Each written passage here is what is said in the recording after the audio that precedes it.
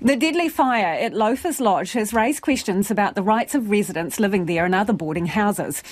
What happens if they've paid rent up front? Is the building owner obliged to help them find replacement accommodation, or could they be entitled to any compensation?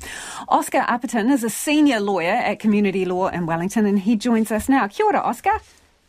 Kia ora. Are boarding house residents, are they tenants for the purpose of rental law? Yes, as long as they're intending to stay at the property, or they stay at the property, in fact, for more than 28 days, then they're covered just like any other tenant. Okay, so what rights does that afford them? Well, their landlord has the same obligations that any other landlord would have, so they need to provide the property in a clean state. They need to repair and maintain it. They need to provide it with working and compliant smoke alarms. And they also need to comply with all other laws, like, for example, the Building Act. So what happens if there is a catastrophic event that means the property is uninhabitable, which is the situation that the tenants now face? Yes, so any tenant, if a property is uninhabitable, any tenant can give 2 days' notice to end their tenancy, and their rent abates accordingly. So if they've already paid some rent up front, they should get that rent back. If they're currently paying rent, their rent can stop from that date. Okay, and what about any potential claims from the tenants? Is there any option for them there? They've been displaced from their homes. They may have to go into more expensive accommodation, and in some cases, obviously, no fault of their own. Yeah, absolutely. So unfortunately, for those tenants, they have to find their own accommodation, so it's not on the landlord to find them a place to live. I am really glad to hear from the different news stories that there are a lot of people trying to help these displaced tenants find somewhere to live, because it's obviously an emergency situation for them.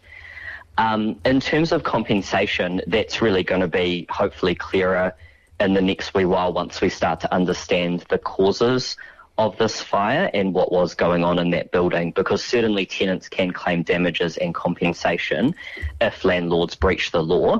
Of course, we're just not in a position to say what's happened here yet. Absolutely, but if there is a fault found on someone's part, on a landlord's part in any case, if your possessions are destroyed, does that mean you have a comeback then? Yes, so for example, if it's found that a landlord has breached a relevant other piece of law, like the Building Act, for example, or if a landlord hasn't provided compliant smoke alarms, and that causes some kind of harm to the tenant, then they can claim damages because of that breach, but they can also claim compensation for something that they've lost, which could be, for example, belongings. Can you tell us anything, Oscar, about the requirement to have on-site managers where you have multiple tenants in a building like this? Is there any legal requirement for that? Well, there's a requirement to provide the place in a safe way, and also to make sure that people are following house rules. What that means in a specific situation is really going to depend on how the building is set up, the number of tenants there and those kinds of things. But certainly there's a lot more obligations on a boarding house landlord than on a regular landlord, because you can imagine if you've got a whole lot of different households or different people living in one building with shared facilities, there's just a bit of a higher risk of something going wrong. Yeah, okay. So if there is a higher bar and a higher responsibility, I'm wondering if they're held to it, though, because my observation would be there's a huge disparity in power. Some of these people, this is accommodation of last resort. What are your thoughts on that?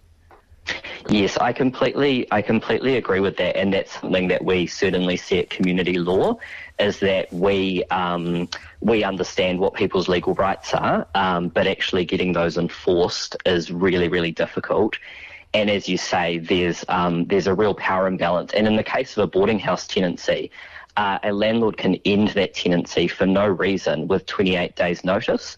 That's in contrast to a more regular kind of tenancy where a landlord has to fit into a specific category in order to end the tenancy. Does that seem fair, Oscar? Does that seem fair that they can toss you out in 28 days with no reason whatsoever, but other people can't be treated like that in tenancies? No, I don't think that's fair at all. And like you say, it's a situation where people are in these properties because they don't have anywhere else to go.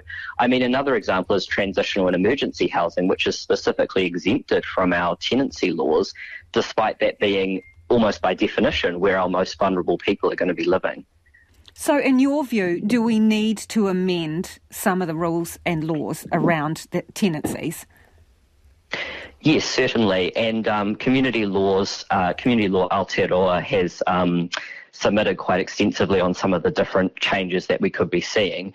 One of them that's really front of mind for me, because I know this property was used at some point as emergency housing, is either including emergency and transitional housing in the Residential Tenancies Act, where it's currently exempted from, or at least providing a proper and enforceable code for those housing providers. Thank you so much for your time, Oscar. That is Oscar Apperton, who's a senior lawyer at Community Law in Wellington.